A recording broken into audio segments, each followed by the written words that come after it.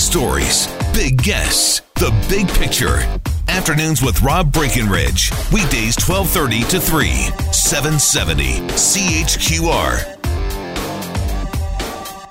And we're going to talk about plastic bags later. Maybe that's one area where we're getting ripped off, these stores that are now charging you money for plastic bags. But as it pertains to Loblaws, they're obviously dealing with a lot of flack because of this bread price-fixing scandal. And it seems like such a weird story. Of all things to see collusion on, the price of bread, you wouldn't expect that to be the one. I mean, bread's pretty cheap to begin with. You're going to squeeze a few cents out of people on a loaf of bread? So, I think to try to understand what's been going on here is a challenge for people. Because on the surface, I mean, it sounds pretty bad. Loblaws and Weston have admitted to 14 years of collusion when it comes to fixing the price of bread. Now, to try to push back against all of this bad press, they want to seem like they're generous and apologetic. And now, starting this week, you can go to the website and you can sign up and you can get that $25 gift card for Loblaws, which you'll then presumably go and use at Loblaws and maybe buy some other stuff too while you're there. But does that make up for what was taken from us? Was anything taken from us? Because, I mean, the price of bread is something that gets tracked. We can see the fluctuation of the price of bread. There's no obvious spike here. So were we being gouged? Was this about squeezing the competition? And how common are these kinds of things, right? So a lot of big questions that a $25 gift card doesn't necessarily erase. And by the way, and I like that a lot of people are doing this, and I certainly endorse the idea. Sign up for that gift card, send it over to the food bank. And they can get a lot of value for that money, and it can go to a good cause. But joining us to talk a bit more about this scandal, to try to understand the ins and outs of it, is Sylvain Charlebois. He's the Dean of the Faculty of Management at Dalhousie University, a professor of food distribution and policy. Sylvain, thanks for joining us here. Welcome to the program. Good afternoon. So as I look at this as a consumer, and I've bought bread over the years from some of these stores that are involved or potentially involved, so should I get this $25 gift card? Is that reasonable compensation for whatever was done to me? I think we should all actually apply to get our $25 gift certificate and give it to charity, to be honest. I think the evidence which points to consumer gouging is actually weak. The $25 gift certificate, I think, is being used as a bit of a decoy by Loblaw, and it's doing a really good job. Everyone's talking about the $20, but nobody's really talking about what actually happened for 14 years. We still don't know why the company didn't recognize a problem over 14 years. And secondly, it's really an upstream problem with a supplier. You basically had two companies colluding, two companies owned by the same conglomerate, colluding to give an advantage to Loblaw, but it doesn't necessarily mean that consumers were gouged or that bread was overpriced, because actually bread right now is cheaper than it was back in 2013. Yeah. Bread is often used as a loss leader. So really what happened was that both Loblaw and Weston tried to change market conditions in order to give an advantage to Loblaw against its competitor. So what did that end up meaning for the consumer? I think it. I mean, what happened was illegal. I mean, you can't do that. Right. For the consumer itself, what happened is that whenever a consumer went to, say, Metro or Sobeys or Safeway or other retailers, they may have been put at a disadvantage.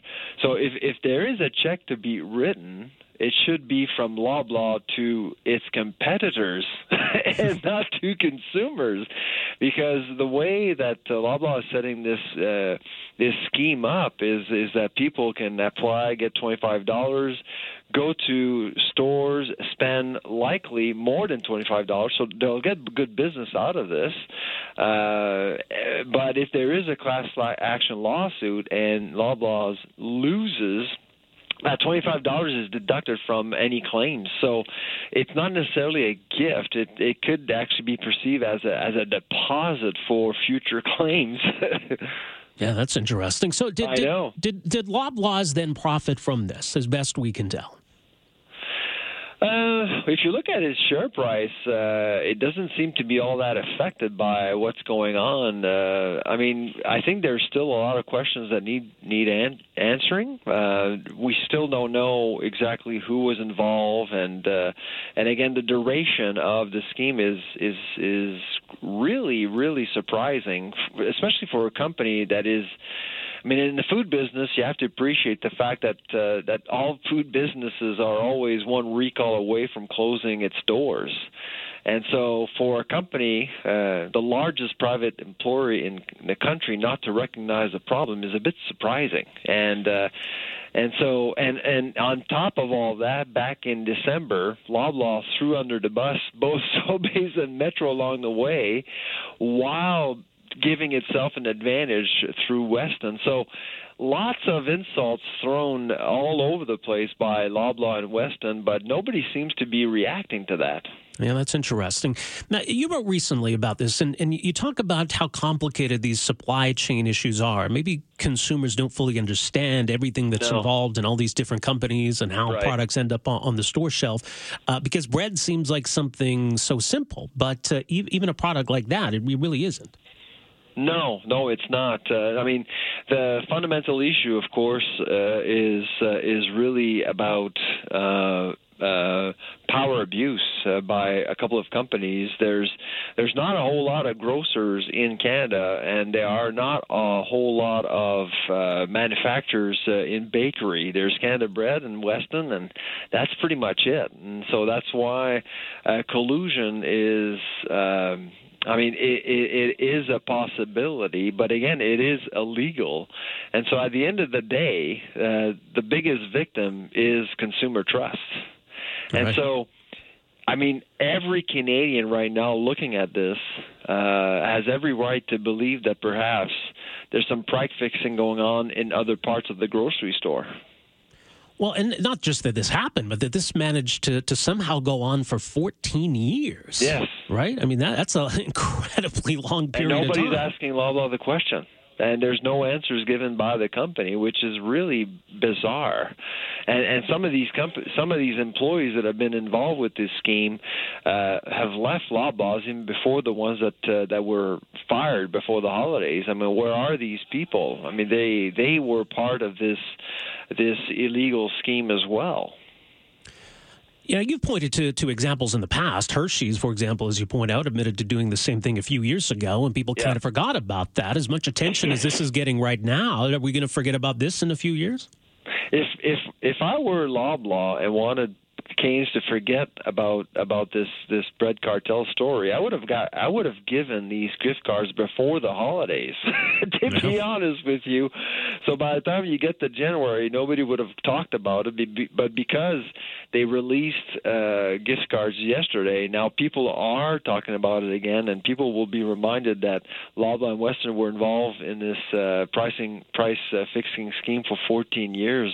Again, there's lots of things coming out of Loblaw which are really disappointing and surprising at the same time. Is it fair to point a finger at the Competition Bureau? I mean, the fact that this went on for so long and they didn't notice makes it almost seem as though they were asleep at the switch here. But would it be fair to blame the Competition Bureau? Well, to be fair to the Competition Bureau, these things are very, very difficult and challenging to prove beyond reasonable doubt. So for Loblaw to have come forward is they did the right thing. But that said, of course, the way they're executing the apologies and how they're compensating Canadians and how they're managing the situation overall is, again, a bit... it's not overly well done. One would expect something a little bit different coming from Loblaw, because they deal with these issues almost every day. Right. They're often attacked from all different directions. So one would assume that they would be ready for this one, but they don't seem to have thought things through. Now, the Competition Bureau is investigating some of these other big grocers in Canada, whether it maybe pertains to other cases of bread price fixing or maybe collusion in other areas. Do you think now going forward there's going to be more of an emphasis on looking out for this, investigating allegations around this, that this is going to be treated more seriously? I would not be surprised, but the one thing that is likely to change is consumer engagement. I suspect that consumers will be on the lookout more so than ever before through social media, and with the Competition Bureau, I suspect that more consumers will come forward with evidence to help the Competition Bureau in its investigations. So there is a partnership emerging between the Canadian population and the Competition Bureau, which is a good thing because the Competition Bureau is can't do everything all at once. The food industry is a massive market. It's a $200 billion market in Canada. So it's to surveil and monitor everything is impossible. So the Bureau needs all the help it can get. Yeah, indeed they do. Well, we'll leave it there. Great insight, Professor Charlebois. Thank you so much for joining us here today. Really appreciate it. No problem. Take care. There you go, Sylvain Charlebois, Dalhousie University. So interesting take from him that maybe it was more so the competition of Loblaws and necessarily consumers who were paying the price for this price-fixing scheme. But given that this was going on undetected for so long, what's to say there aren't other schemes ongoing right now? Maybe involving these companies, other food products. So that's a disturbing question. 974-8255 is our number. We're back with more right after this. Afternoons with Rob Breckenridge, starting at 12:30 on News Talk 770 Calgary.